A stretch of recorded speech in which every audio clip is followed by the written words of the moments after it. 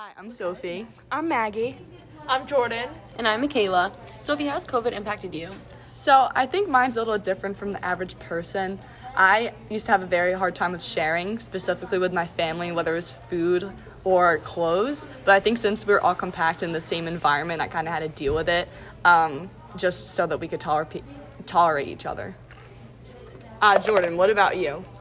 So during COVID, I actually went outside a lot more. I used to go on bike rides and walk my dogs and just really enjoy spending time outside, which I hadn't done before COVID. Maggie, what about you?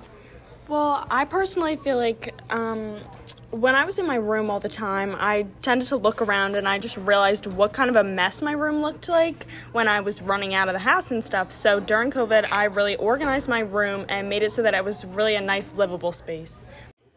Before COVID, I found myself really scared of dogs. I never really liked my friends' dogs, and I was kind of intimidated by them, but my family decided to adopt a puppy over quarantine, and it was the best decision we've ever made, and now I'm really drawn to dogs. I'm Michaela, and I had a very similar experience to Maggie. Over quarantine, my family adopted a golden retriever, and I used to be scared of dogs, but now I am obsessed with dogs and love to play with my friends' dogs. Another thing that how COVID changed me was that I used to be a lot more stressed, and now I've learned how to manage my time better and just take more time to reflect on myself. I know that a lot of us have experienced more family time. Sophie, I know you talked about how your dad. Yeah, so my dad used to travel a lot, but because of COVID, obviously he's not allowed to. So now I see him every day, which is great. Nice family bond. And I think we also all agree that being more social is now more important to us.